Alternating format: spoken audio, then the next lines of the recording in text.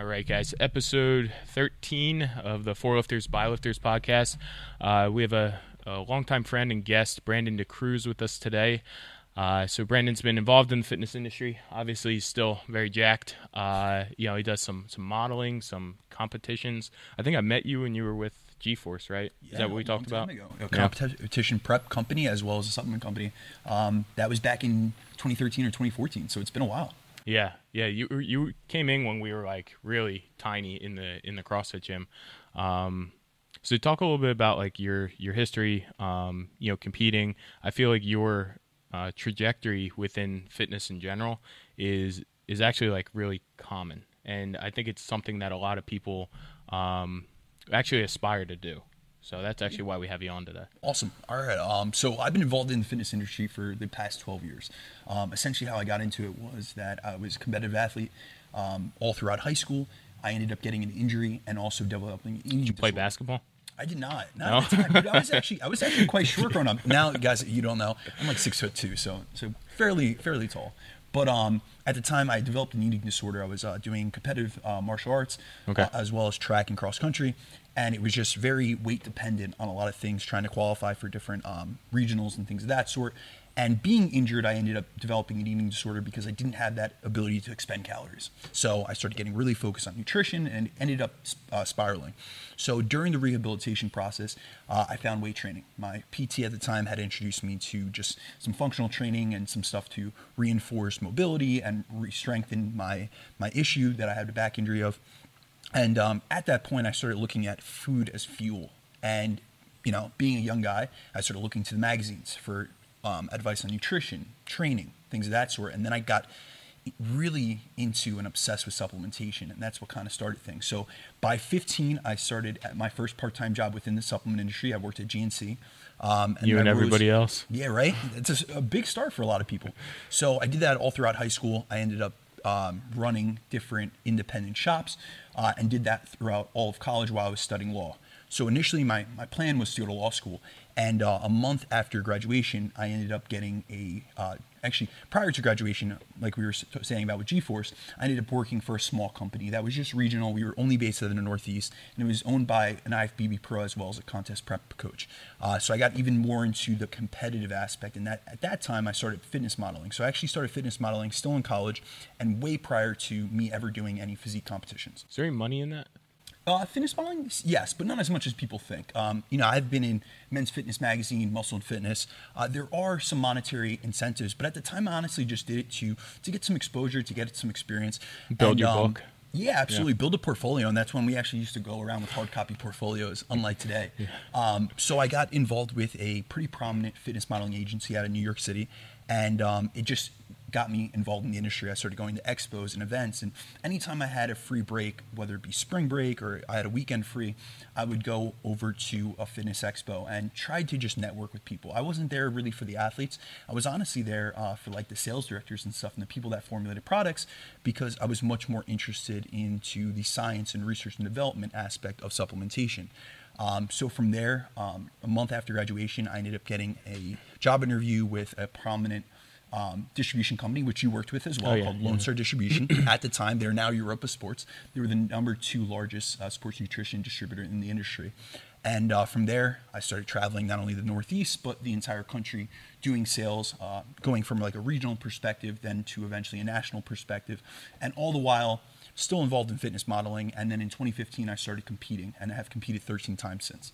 And you compete in men's physique? Yes, men's physique. Yeah. Mm-hmm. So what... your path is similar to mine. I was competing in college in powerlifting, and I started to get obsessed with the supplementation side of things. Yes. And, some things worked, some things didn't. For me, I was focusing on recovery. When you were looking into supplementation and starting to get obsessed with it, what were you looking for? So initially, I was honestly looking at supplemental ways to supplement and get dietary interventions for my diet. Because like I said, I started with an eating disorder. So things that I was looking towards were weight gainers or easy way to get calories in, and also protein sources and things of that sort. And then I got really into, I actually have ADD, it was really bad when I was a kid. and they wanted to prescribe me Adderall, Vyvanse, things of that sort. So my parents were not about modern medicine, and I'm very fortunate in the fact that was the case. So I started getting really into nootropics, and you'll see that in a lot of the products that I formulated, both at companies like Innovafarm and at NutriBio and other companies that I've worked with. So I was trying to find dietary interventions for neurotransmitter imbalances that I had, or for cognition, focus, brain development, things of that sort. So it was like two ends of the spectrum. I had my performance supplements, but then I had like my cognitive supplements, and then I was really into health because I had a lot of mineral and vitamin deficiencies that obviously incurred as a result of being, in a caloric deficit for so long during my competitive days. Yeah. Yeah, it's completely opposite purpose of what I was looking into. And then honestly, most kids that they start out younger, high school, college, it's all performance based. And although I had a huge interest in that, pre-workouts and fat burners, and we had different muscle building products and things of that sort, that was never really my emphasis. Did you find stuff actually worked? It's hard to say. Honestly, when I first started, say like high school days, we're talking like 2006, I got into supplementation. I think a lot of that stuff was placebo. If we really look at the formulas, we peel back the labels and stuff more. We were in the proprietary blend age. So we didn't know what we were getting. And the amino spiking ages. Absolutely, yeah. So we had a lot of, imbalances in nitrogen retention and things of that sort. But anecdotally, I thought it worked. And then as I dove deeper and deeper into the research and got away from the things like your MD or your Flex magazine, started realizing, hey, this isn't really, these formulas aren't really up to standard. And so I got really into making my own formulas, and that's eventually why I ended up at G-Force. Was I was the kid in college that was making his own pre-workouts with bulk powders and raw materials, and everyone would come to me, and I would do stuff, and then we would just flavor it with Mio. So it was like I had my own like little lab experiment in my dorm room. Yeah, Ben and I, when we first opened, this is probably late 2014, early 2015. We bought every raw ingredient you could think of that was in a pre-workout. We put it in mason jars, and we had a scale, and we would make our own pre-workouts for ourselves because we're in a gym at the time, and then we would go work out. Yeah. And it was the coolest experience because you got to see what at the time I think we were dosing a ton of notepad and everything, and but that stuff would make you speed like crazy. Yeah, the racetam family, things of that sort were really prominent then. And you would crash like no other. And so like you're just figuring out different doses, and you're a lab rat at that point, but it's fun. I think that's the best way to do it. And honestly, I still formulate for companies now, and I still do it from the perspective of I look at the research, and then I take it and I try it on myself. And that's where we have a disconnection with a lot of companies. Now it's becoming a little bit more common for athletes to run companies. But a few years ago, it was just guys that had investment money that wanted to make it big in the supplement industry that was continually growing, X percentage a year. So they didn't really know if their formulas worked. They were just based off of whatever the consumer data was showing.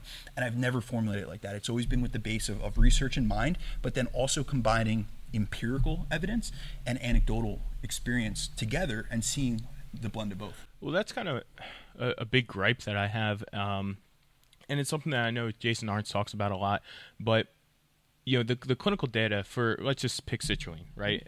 Everybody says 6 grams, right? Yeah. So the entire industry dose is 6 grams. Well, don't you think 6 grams for me is different than 6 grams for you? Without a doubt. You have to look at things from a body weight perspective, a specific individualized response perspective. Just like with caffeine, we're looking at between 3 and 6 milligrams per kilogram in the research. But for some people that are heavy caffeine excretors or fast metabolizers, they're going to need 6 milligrams because their body's bypassing the enzyme so quickly. Whereas if you look at someone that is sensitive to caffeine, that has really fresh adrenal receptors, 3 milligrams might be over the top. Yeah, I just plus we're not even including all the other things that are paired with it within the pre-workout, and that can change. Yeah, and that can change everything as well. So I think the whole clinical data is just actually hurting the supplement industry more than helping it. Just because in some aspects, everybody just has the same thing: 3.2 grams of beta-alanine. You have 300 milligrams of caffeine, and you have 6 grams of citrulline, and you see 100 of those pre-workouts on the market. If you go on Amazon, they're almost all the same pre-workout. Yeah. And it's just, they're just different labels. And then you see more intricate formulas, Limitless, Absolutely. which to me is like the OG focus formula.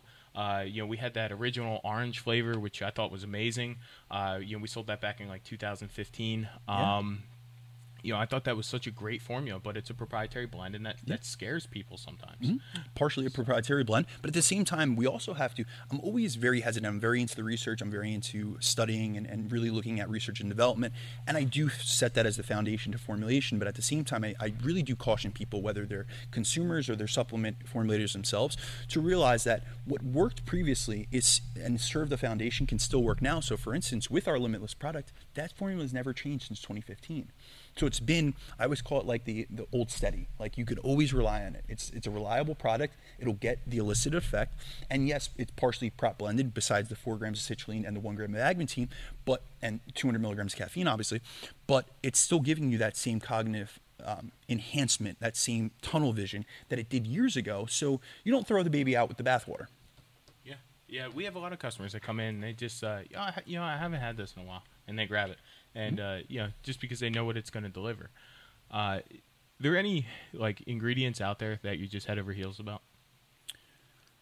Honestly, from a performance perspective, I say the only things that I'm always going to utilize within my programming or within my own supplement regimen are going to be creatine, but not only for the ATP benefits, mitochondria benefits, but for the neurological benefits, especially in terms of looking at like the Alzheimer's research and things of that sort. That is something I think everyone should include, whether it be 3 to 5 grams every single day. Keep the cells saturated. That's something that I will always include within my program or within my personal supplementation. Caffeine as well. I do believe that you should have a cyclical approach to caffeine. Just so that you're still getting a performance benefit, but from like a cognitive perspective, or even from a performance perspective, I think it's you can't doubt the data that's out there, and also the anecdotal experience. Caffeine's the number one used and abused drug in the world. So I think those two are definitely staples. I am a huge fan of citrulline. I do like nitrates, things of that sort, but those are all secondary. I have my foundations. I believe in magnesium supplementation. I look at blood work. I'm also an online nutrition coach and physique coach. I would say, I did a case study recently, and I saw 84% of my clients were magnesium deficient in their blood work. I also believe in like copper supplementation, zinc supplementation, things of that sort that are people don't really look at as supplements. We're looking at minerals, or I'm looking at vitamin D and things like that. But I think those are the foundation that you build. That's the bottom of the base, and then you build from the bottom up. People look at me like I have 3 heads when I tell them I've been taking ZMA for 10 years. Yeah, and I have as well. The only times, honestly, that I go without it, and I honestly notice how impactful it is, was we recently had, I don't know if you remember, we had ZMX out for about 2 months. And I just neglected to buy it from elsewhere, and it's just, I really like our formula, the sources, the B6 complex that we use, or the type, the magnesium biglycinate and things of that sort. And I noticed the detrimental effect when I stopped taking it to my sleep quality. And although I didn't run blood work in between that 1.5 to 2 month period, I noticed certain things were off. So it's almost like sometimes you don't know how good something is until you don't have it. It's also your product of routine. And a lot of people that aren't a product of routine, how do you know if something's working for you?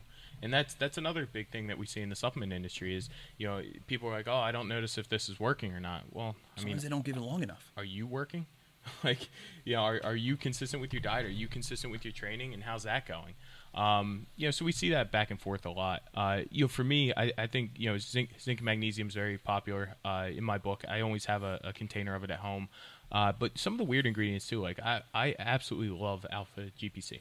And as do I, as from an acetylcholine perspective, I think that's the number one. Second to that, I really do like CDP choline as well.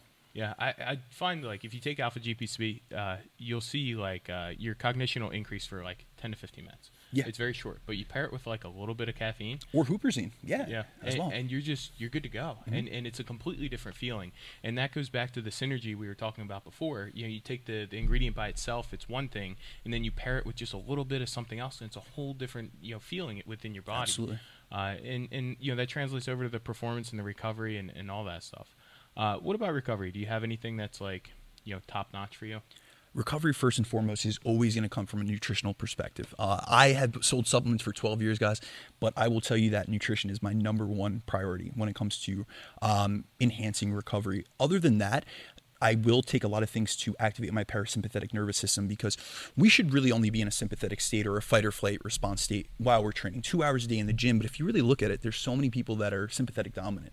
They're fight or flight, they're tired and wired all day, they have sleeping issues, they have issues with high cortisol levels. So I'm really looking at compounds or ingredients like KSM-66. I'm a huge fan. My previous brand, I pushed to bring that out because I use it so frequently. So I'm looking at about a 600 milligram dose of KSM-66 post-workout, 200 milligrams of L-theanine. I'm looking at 2 to 3 grams of glycine to really, that's going to help with glycogen restoration as well as turning on your parasympathetic nervous system. I usually combine it with an amino product because I don't do protein immediately post-workout. So I'll do aminos with some estrogen, increase the absorption of that L-leucine. Let's cut you there. Why don't you do protein post-workout? Just because I know I'm going to have a whole food meal within an hour. That's just my perspective. Now, if I'm going to go without it, say that I'm traveling or I'm in a time situation, I'm going to use a hydrolyzed protein or a whey protein isolate. And I worked for many companies that sold very high quality, some of the best in the industry, proteins. And I do believe in protein. I use it pre-workout because I train very early in the morning. However, I'm really prioritizing whole food meals. So that's where I'll use an amino product like our Recovery EAA post-workout with all those other ingredients. I'll also do a dose of magnesium as well. So you're subbing the aminos for the protein Yes. temporarily. I'm just trying to help with that muscle Yeah. protein synthesis and that mTOR activation that you would get from a complete amino acid profile or from essentials themselves. So just to touch on that for a second, there's some recent studies showing that amino acids aren't actually stimulating mTOR and MPS. Have you seen any of that? I've seen for the branch chains that they're not completely stimulating because you do need the other, 6 essential amino acids. Are you referring to essentials do not stimulate MPS and mTOR? I think it was just the branch chains. Yeah, and so that's absolutely. What the study. That is conclusive. So that's why I use Recovery EAA has all 9 essential amino acids plus a hydration complex in there. So I'm making sure that I don't use just a branch chain product. And we did previously have a branch chain product. You guys carried it and we discontinued it. Yeah. Okay. I was just curious what your thoughts were because there's a lot of people going back and forth. Anecdotally, I still feel better when I take a branch chain amino acid absolutely. product. So I think that there's probably some science that might There be is merit. inclusive. From a fuel substrate perspective, say, like I'll always recommend people like this. Branch chains are going to be a little bit cheaper. And do they have utility? Absolutely. And like I said, don't throw the baby out with the bathwater. So just because research has disproved it, but if you feel an effect, that doesn't mean that you just go against it because research says one thing. Now, if you look at it from a fuel perspective, if you use branch chains, you should mostly use it intra-workout. Mm-hmm. So it's going to help with a fuel substrate perspective, give you a little bit more energy. And then if you're really trying to enhance recovery and stimulate muscle protein synthesis, lower muscle protein degradation or breakdown, which happens while tearing down muscle fiber, then that's when you want to use a complete essential amino acid profile of all 9 essentials.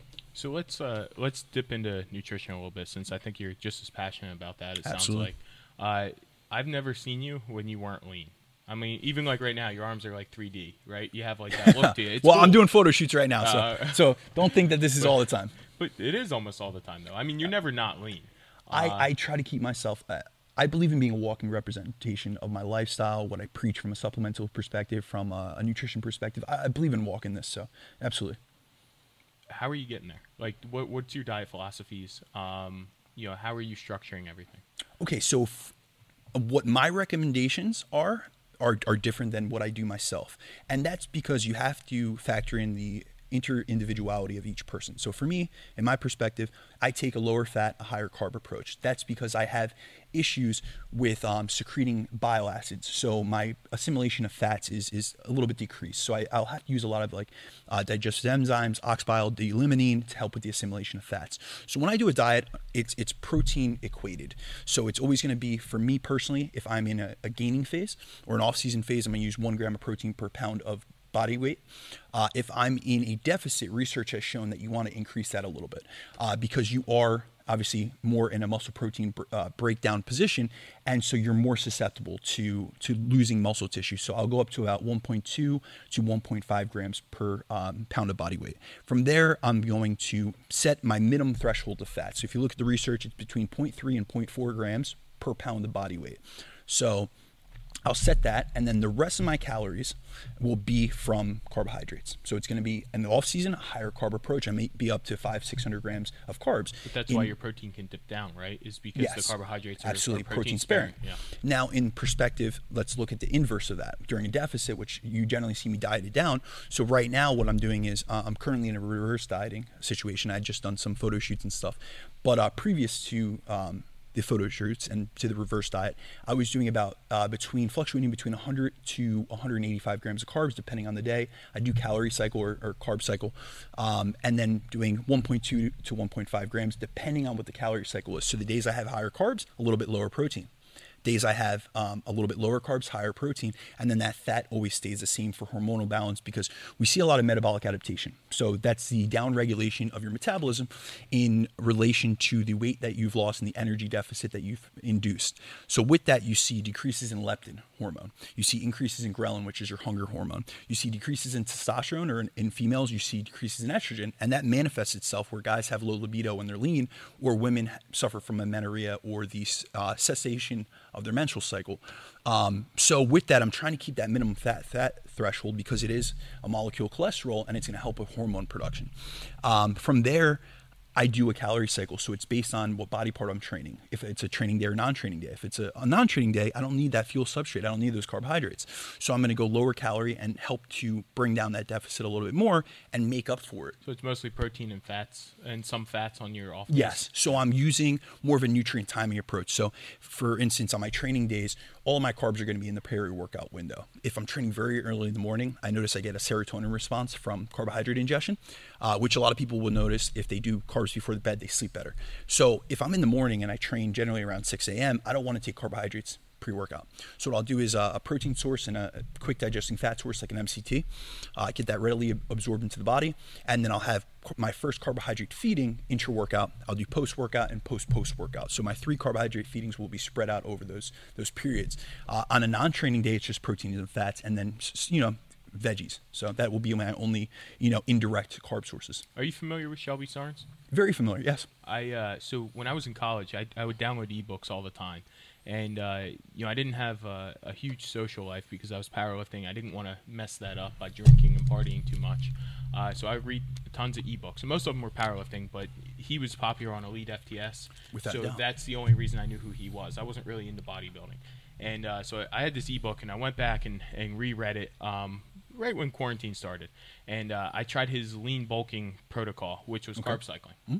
And I lost 20 pounds, increase in calories, and it was the leanest I ever was in my life. Hey, and your nutrient partitioning was probably incredible, and if you tested your blood sugar regulation was probably through the roof.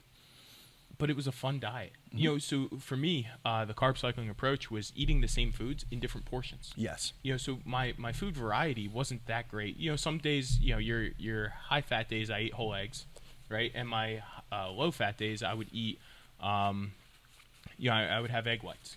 So that was like the difference there. But it's still the same overall source of food, and it was just fun for me. But it's also hard to keep up with. Absolutely. Yeah. So that's why I say my personal dietary principles aren't always what I recommend, because I believe that the best diet is the one that you'll follow. Like, I came out to the seminar with Stan Efferding last year that you guys held, and I'm a huge believer in not in his diet, but in his philosophy behind the diet. Let's make something sustainable, adherable, and something that you're going to implement day in and day out consistently. So I'd rather with a client have them be 80% clean diet and have a little bit of junk here and there, or a little bit of free food or fun food or things that really help them stick to the diet, than be 100% clean like I would be.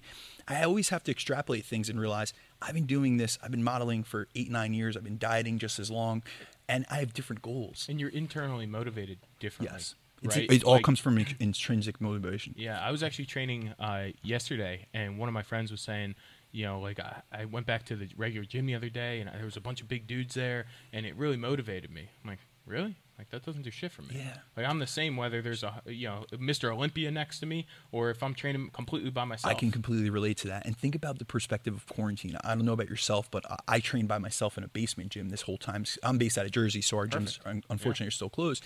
And despite the fact that some of my sessions weren't as great just from the capacity that I didn't have a spotter, I didn't have someone there.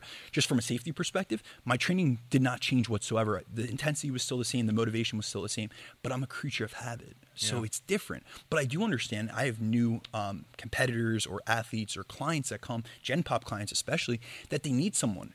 They need something there, or they need people in that atmosphere. So I have a lot of, honestly, Gen Pop clients that I have do CrossFit. And it's not that I promote CrossFit. It's that they need that group mentality or that group atmosphere. And if it works for you, it's keeping you physically active. You're moving. It's increasing caloric expenditure. It's helping you get muscular contractions. It's increasing that GLUT4 activation that we can enhance carbohydrate uptake. That's all well and good. You're still getting cardiovascular benefits. You're still getting aerobic and anaerobic benefits. So if that's the method of training that you enjoy, I'd rather you do that than me put a bodybuilding routine on you and you not do it at all. Yeah. So when people come to you and they tell you that they need that external motivation, do you know, like right off the bat, that they're probably not going to be a competitor? Not always. So here's my thing. I always try to put myself in a different perspective. I try to relate to them. So if someone comes to me and they're newer to the gym, or they're newer to the process of dieting, nutrition, things of that sort, I realize that we have to start with where they're at. Right. So in my mind, I'm not thinking 10 steps ahead. I'm thinking, where are they at right now? What are their current nutrition habits? What are their current training habits? And sometimes the person in the process of learning, they develop such a passion that they want to be a competitor, and they come to me years later and they say, hey, listen, we've been doing this for 2-3 years. And now I want to be a competitor. One of my closest friends, he's competed multiple times now. He's one of my athletes. He started as a CrossFitter, and he had no competitive aspirations either within CrossFit or bodybuilding. He didn't like bodybuilding at all. He thought the physiques were off-putting, but all of a sudden men's physique came out, and he said, I kind of have, like, we had done a photo shoot for his CrossFit gym, for his CrossFit box, and he got really lean, and he said, I feel like I could probably do that. And I said, 100%, he's natural. So we put him in an OCB contest the next summer, and it was something for him to shoot for. But initially, had I asked him day one, when we first met up, would you want to be a competitor? Would you want to do what I do? He would have said absolutely not. It probably would have turned him off. Yeah. So I give people always the benefit of the doubt, but there are certain people, my, soccer moms and corporate business dads, and I know that that's not their intention, nor is that probably conducive to their lifestyle, because honestly, competing isn't healthy. I would never tell you that getting to 4 or 5% body fat, no matter, I believe in taking the most health-oriented approach. So I do something with my athletes that is called the prep before the prep. I'm trying to get their psychology and their physiology in line. And so I'm looking at biofeedback markers. So I'm looking at fasted glucose levels. I'm looking at postprandial blood glucose readings. So the regulation of blood sugar. I'm looking at their blood pressure readings. I'm looking at their resting heart rate. I want to see their aerobic capacity and all things involved, their heart health and things of that sort. So I could put them in a point that, all right, now we're 16 weeks out. We could push you hard on the diet. We could push you hard on the training. If we need to use stimulant, it's not going to increase your blood pressure to an unhealthy range. But there are some people that, even if we did all those, we did dietary, supplemental interventions, and lifestyle interventions, it still wouldn't be healthy because of the construct of their lifestyle. So the first things on my intake form are all about their lifestyle. Let's look at, I can build anyone a nutrition program, and it could be optimal. It could be perfect. But if it's not perfect for their lifestyle, they won't adhere to it, one, and B, it won't be the best for them. So it's looking at, yes, nutrition, supplementation, training are the foundation, they're the base, but now I need to look at stress and lifestyle mitigation and look at those factors first, because I see those as the bottleneck to everything. It's just interesting that you bring that up. I think almost everybody who's had success in the fitness industry has always said something about when they're healthy, they also look the best. Without a shadow of a doubt. Their body's responsive. Their mind is clear. So it's not only from a physiological perspective, but from a psychological perspective. If you don't feel good and you feel run down and you feel like you're wondering why, we've all had those preps or those diets, or even for a powerlifting meet where you just feel wrecked. Adrenal-wise, CNS-wise, internally, maybe health-wise, you start noticing things that are a little bit off. You're looking at your blood pressure and it's a little bit high, and it makes you question what you're doing, and it also makes you a little hesitant in continuing the process. When you're in a good state and you could track those biofeedback markers, which I do on a weekly basis with all my clients, you're saying, all right, I'm pushing myself, and I feel like I'm giving my best effort, but I'm also in a healthy range and perspective. Yeah, I just think it's so layered. It's like an onion, right? So like you're eating the right things, and then all of a sudden you start sleeping better, right? So then you start sleeping better, your digestion gets better. Yes. And then you feel better during the day. You need less caffeine to get through the day, and you're only using it for performance reasons, not to stay afloat throughout the day. And then from there you start to grow domino muscle. effect. Yeah, 100%. And I just wish people really understand how important that is. And I know a lot of guys that come into the shop, like, they want to get as big as possible. But I'll tell you what, when I do active cardio, and like I can't do anything like 50%. Like, so if I go do cardio, like, I just run. It's all or nothing. Yeah, and I my fiance likes to run, so we kind of compete against each other. Like, I'm not gonna mosey through it. I'm gonna race her. That's just how it is. And but when I'm doing that, I'm also squatting more than I've ever squatted. So maybe the max number isn't as high, but the actual repetition amount goes way up because my breathing capacity is better.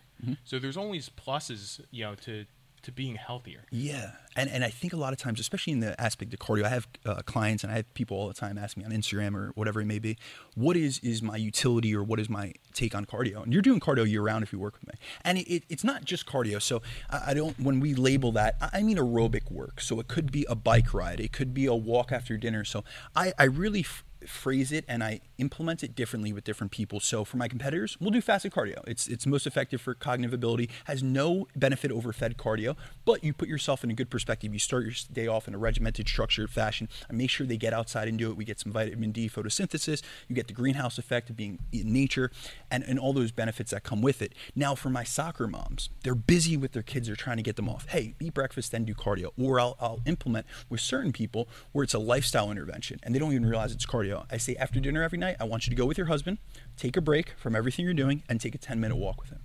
And that's more of just a bonding experience. Let's let out, let's also regulate our blood sugar. There's different things. I'm trying to get their step count, their activity levels, but I'm doing it in an implicit way. Or honestly, I schedule a NEAT. So I track NEAT all the time, both myself and with my clients, just to make sure, especially in a deficit, that we're not lowering that because down regulation in NEAT actually account for 80 to 85% of the metabolic adaptation or the lowering of calorie expenditure that you experience during a diet. So how I do that is I'm trying to keep a maintenance level of caloric burning, but also of calorie expenditure through NEAT. So what I'll do is sometimes with my women, I kind of trick them into doing this. Or sometimes with my guys, I'll say, listen, I want you to do one household task every single night after dinner. So if it's sweeping the house, if it's vacuuming, if it's cleaning your apartment, and they'll always ask me, what does that have to do with nutrition and training? And I said, I just want to keep you on your feet for at least 10 to 15 minutes after your meal. You know what I mean? It's going to help with digestion. It's going to help with blood sugar management. Stan always says that 3 10-minute walks has the same effect as metformin, which is, glucophage is type 2 diabetic medication for helping to clear out glucose from the liver. So doing those little things, no matter what way I phrase it, cardio is going to be in there because I want the aerobic benefits. I want the benefits to mitochondrial biogenesis.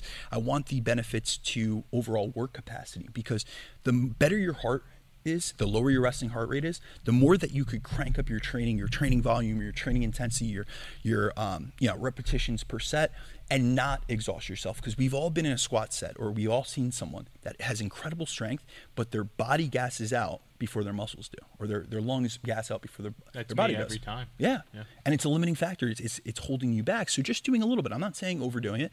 I have some certain strength athletes that I work with, and it's not like we're doing 30 minutes or an hour cardio a day. They're not my bikini competitor, but at the same time, it's still implemented into their program because it has so many benefits. Yeah, there's just so many things racked in my head right now that I want to talk about, and I don't even know where to start on them. We have different diet plans, that we discussed a little bit. Something that's been pretty trendy right now is intermittent fasting. Yeah. It's been very, very trendy. However, I think the execution rate on it is probably like 0%, or maybe 1% of people doing it. I think the way that it was truly intended to be implemented. Okay. What's your thoughts on it? Do you use it? Yes. So honestly, I went through a period of time. I was traveling with my previous company excessively, and I did about 1.5 years of intermittent fasting. Doesn't mean I did it every day, but at least 4 to 5 times a week. And the reason I did it was I had a cognitive benefit from the fasting period itself. It made me a lot more productive, but I did it in a different way than a lot of people promote. So right now you see with intermittent fasting the 16-8 window, which was kind of popularized by like Lean Gains back in the day. And although that's a great philosophy, I don't believe in training fasted for most people. I don't do it myself. I just see a detriment to my performance, but also there is so much research about protein distribution and timing and how many protein pulses that you should be having, which is really shown to see or shown to be at least 3 to 4 times a day. So I see a lot of people utilizing this intermittent fasting phenomenon. And they do it because it's easy to dietarily adhere and they can fit into their schedule, and they feel like, there are benefits to satiety and things of that sort. There's autophagy benefits, or the turnover of cells. There's so many benefits to it, but then they gorge on meals because now they can have these larger meals. So sometimes you see people do like the OMAD diet, which is a form of intermittent fasting, 1 meal a day. So they'll get all their calories. So say their maintenance calorie threshold is 3,000 calories. Do a 3,000 calorie meal. Now, that has a lot of digestive drawbacks. Second, a lot of times they're not really looking at the macronutrient distribution or the composition of those things. So you're taking in 200 grams of protein, 500 grams of carbs, and 150 grams of fat. So the assimilation rates of these things are kind of skewed. And then also you're only getting 1 protein pulse. So when I do intermittent fasting, and when I did 4 protein pulses. So I broke my fast with something quick digesting like a whey isolate, some MCT powder. I just wanted quick fuel substrates to stimulate that protein synthesis as quick as possible. And also realizing that I wanted something that easily digested and kind of created a protein pulse or an MPS response, and then came down quickly. So something like a whey isolate is going to take 60 to 90 minutes to digest. Whereas if I had done a steak, it's me digesting for 5 to 6 hours. Now, what happens with that? If I take a huge meal of steak and high fats and carbohydrates, now the fats are slowing down the assimilation of carbohydrates, so glucose is being utilized or flowing through your bloodstream for hours, and then my next meal is in 2.5 hours or 2 hours, and now they're compounding on each other. So digestively, that has drawbacks, and then also your postprandial blood glucose levels. So if you were to look at postprandial is essentially the state in which after you eat, so 2 to 2.5 hours later, I'm looking at my blood sugar and it's still 120 to 130. Well, I don't want to eat again until it's under 100. Right. It's under what would be considered a baseline for a type 2 diabetic. So for me, generally my fasted or waking glucose is between 80 and 85 milligrams per deciliter. So I want it back in that range. So I'll use something quick digesting like a protein, and then I would do another 3 meals after that. So 4 protein containing meals.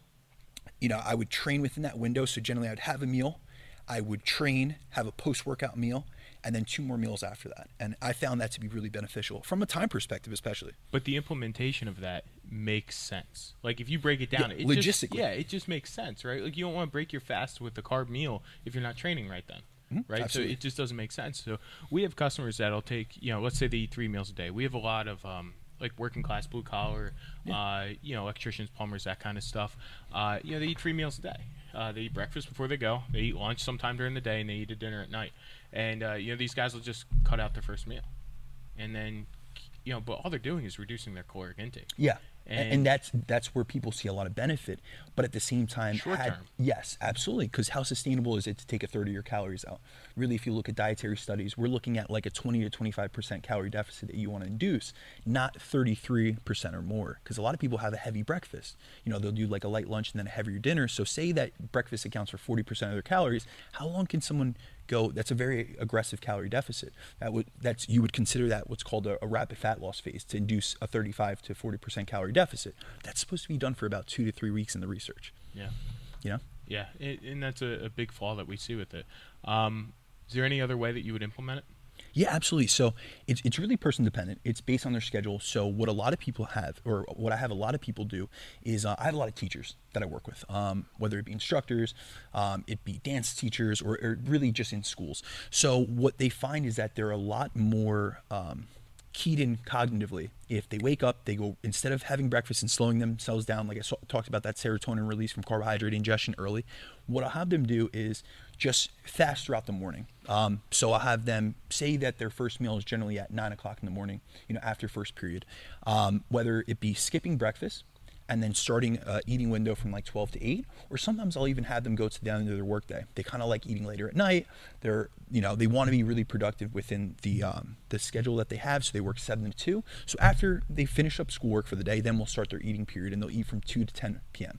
And so that allows them to have better digestion first and foremost, because you want to be in a parasympathetic state. So if you're rushing in between meals, this was something I did as a sales rep, and that's why I stopped eating for a long period of time when I was traveling, because I'd be running in between meetings and I'd be in a sympathetic state, fight or flight, like I'm trying to get a sale, I'm trying to, speak with customers, I'm engaged with people, and then all of a sudden I'm trying to stop and jump in my car and eat a meal real quick. I noticed digestively it just wasn't working, because if you look at the autonomic nervous system, it's broken into 2 functions.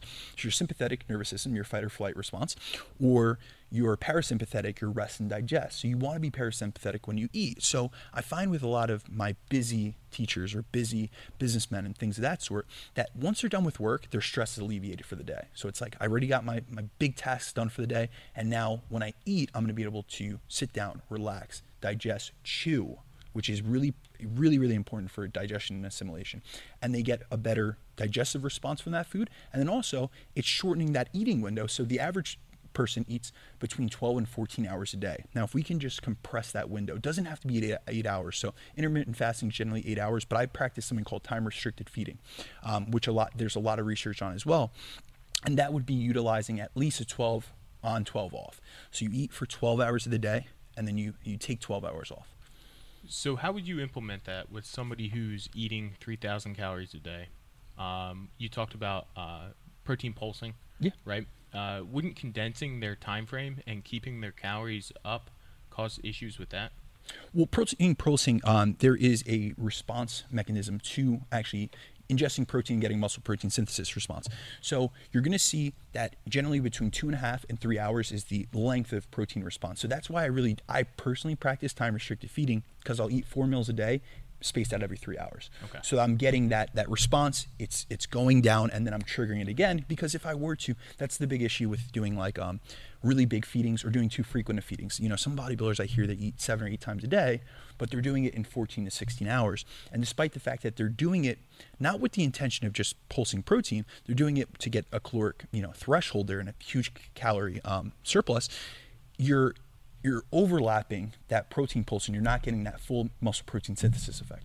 So it wouldn't be ideal to implement it that way that you were just talking about with eating from 6 to 10. No, it's not ideal. So but I it's wouldn't possible. do that short of a period. So generally, like when I have someone that's going to eat in an 8-hour window, I'm doing a meal, right at the start, maybe a meal 3 hours later, and another meal 2.5 hours later. So I'm still getting that length of time that's enough for them to have another muscle protein synthesis response.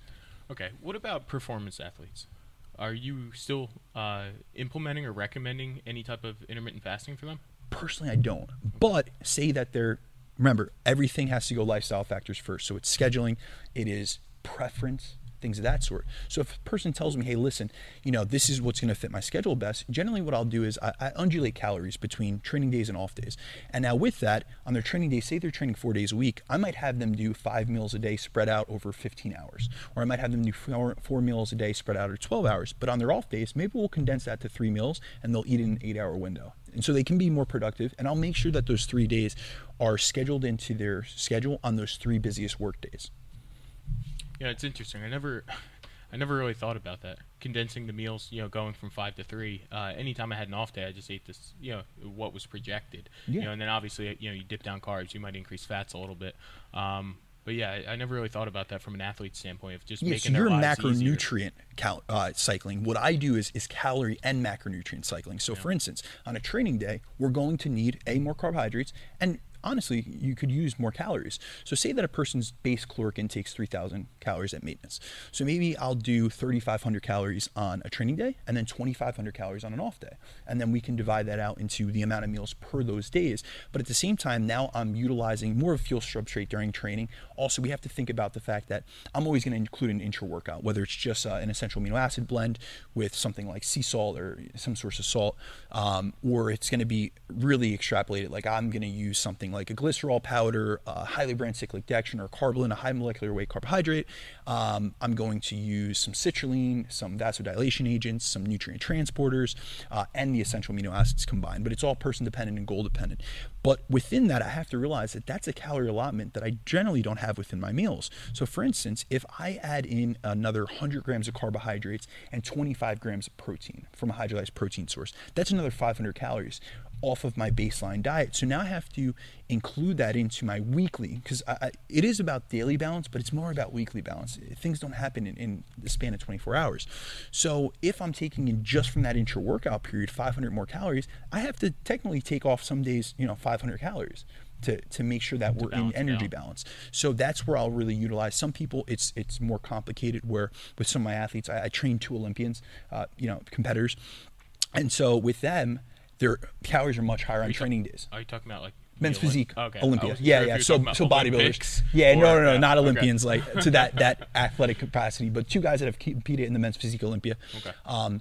And so with them, it's very specific. So on their training days, they might be at 3,000 calories, give or take. And then maybe on their off days, they're at 2,000 calories, but they're in a dieting phase. And what I'm looking for is them to hit 2,500 calories.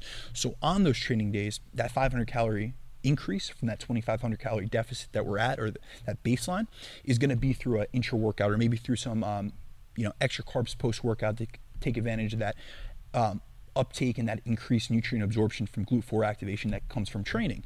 But then with other people, I might utilize an approach where the only differential is just their intra workout. So their calories, the only difference is, and it's easily implementable. Hey, listen, you're gonna eat the same meals, everything's gonna be easy to follow, you could prep for the week. That's the biggest thing, besides like a dietary adherence, meal prepping is one of the number one ways to ensure that you follow a plan. Going back to Stan, he always said compliance is the science. Yeah, and honestly, it's true. Quote. Yeah, honestly, it's the truth.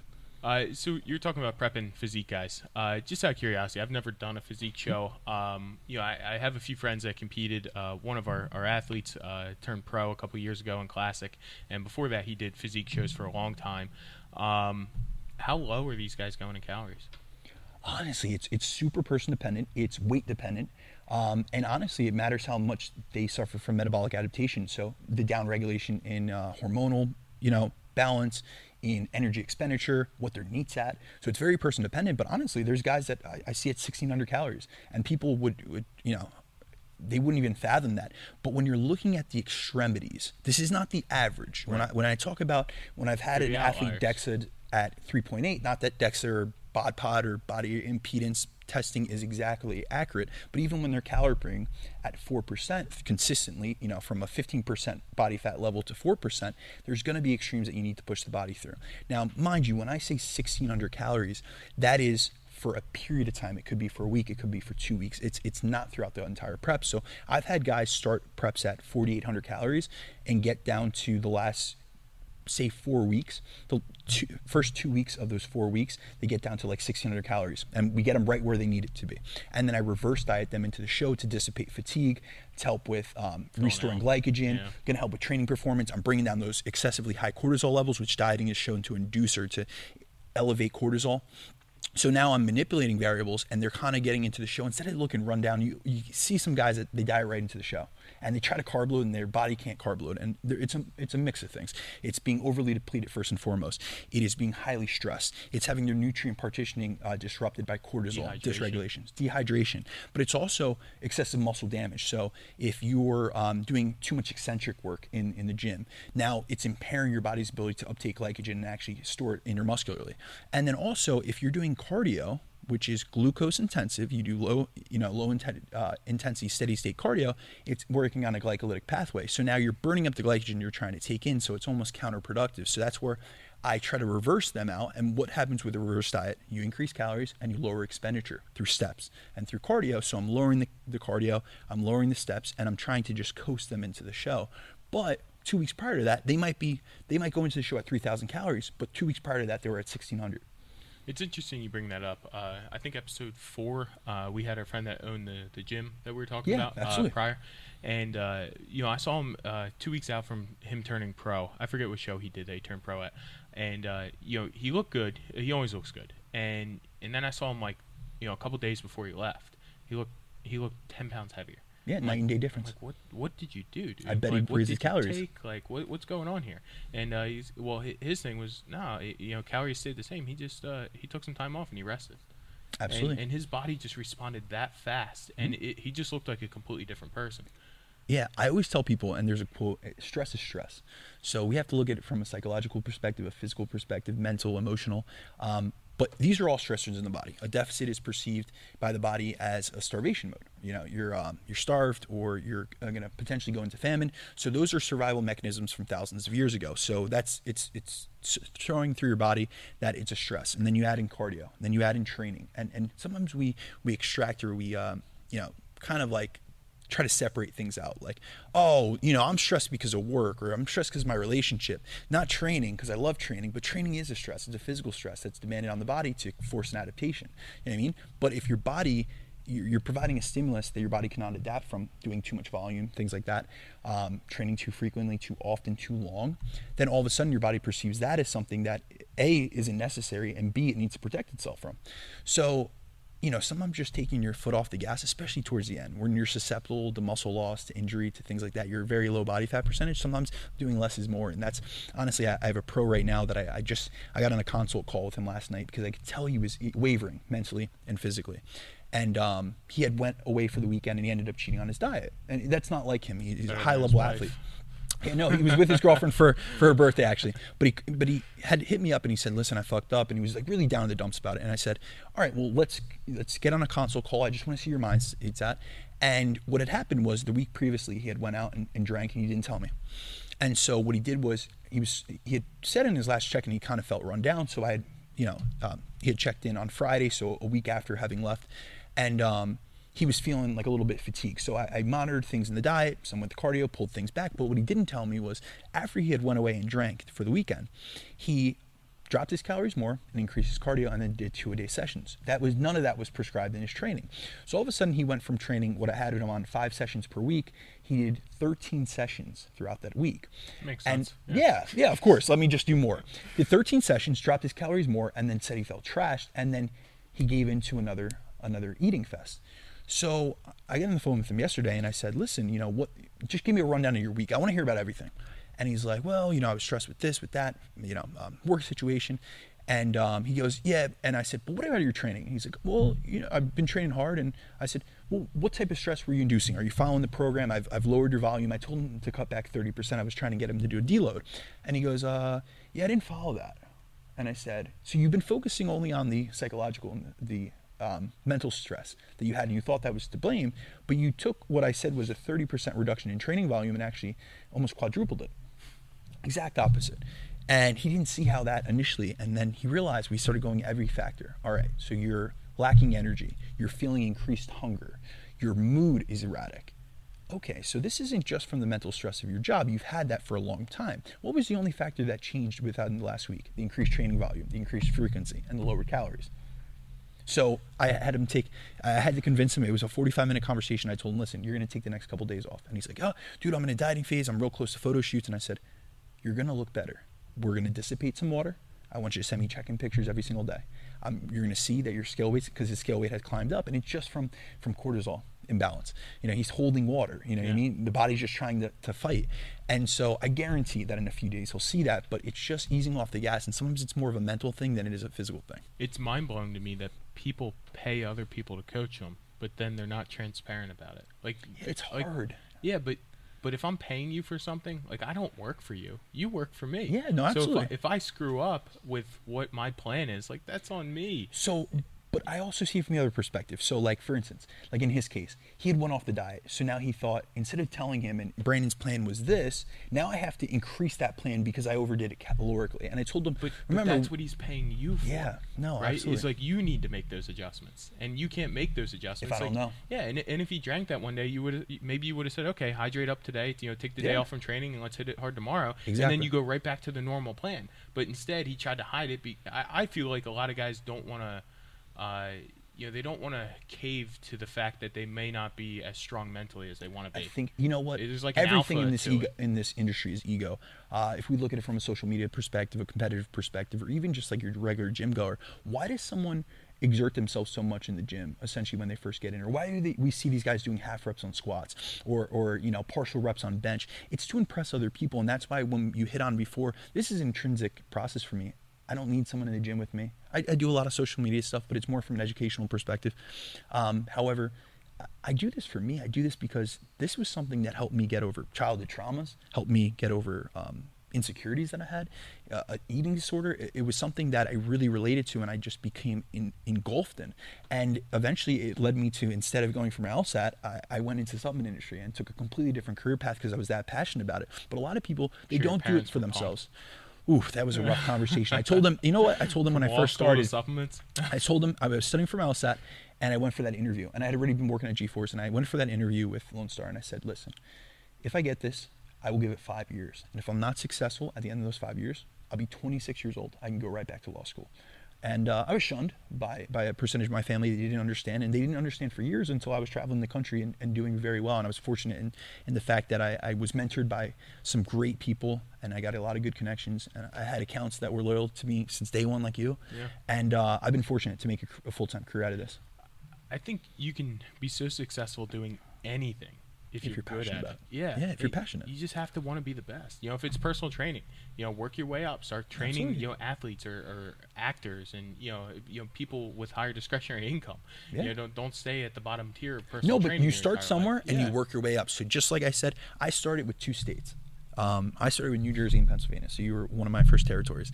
And I've been up to 50 plus, because plus would be my international accounts. Right. So at this point, you extrapolate that out. All right, the course of 7-8 years, I've grown this much within this business. You know what I mean? But I had to start somewhere. So I had the lack of ego to realize, hey, I don't have the skills, I don't have the experience, and I don't have the resume to take on that much. Yeah, would I have wanted to make more the first couple of years? Without a doubt. But now I'm at the point where I handle an entire country and I have all the responsibility of every account that we have, and I'm fortunate to be able to say that. Yeah, I mean, the possibilities are endless in the position that you're in now, and that's a cool part.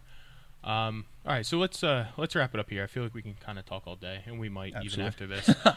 So if anybody viewing this wants to follow you, is Instagram the best way? Yeah, absolutely. So I have an Instagram and Facebook account. My Instagram is @BrandonDeCruz_. And then my Facebook account is Brandon DeCruz. I post daily, a lot of educational posts into physiology, into especially the physiology of fat loss. It's one of my main passions in life. Obviously, you'll see things on supplementation with my company, Innova Farm.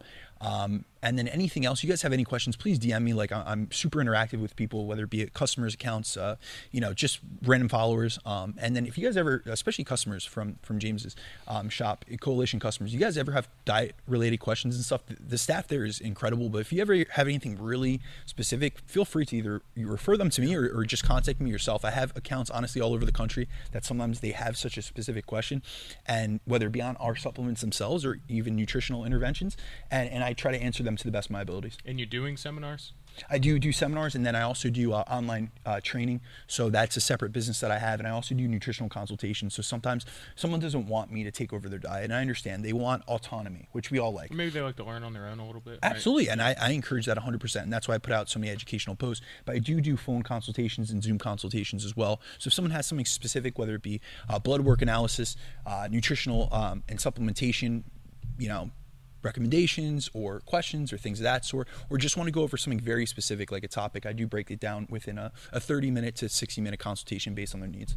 Cool. All right, guys, give Brandon a follow. Wealth of knowledge, so check it out.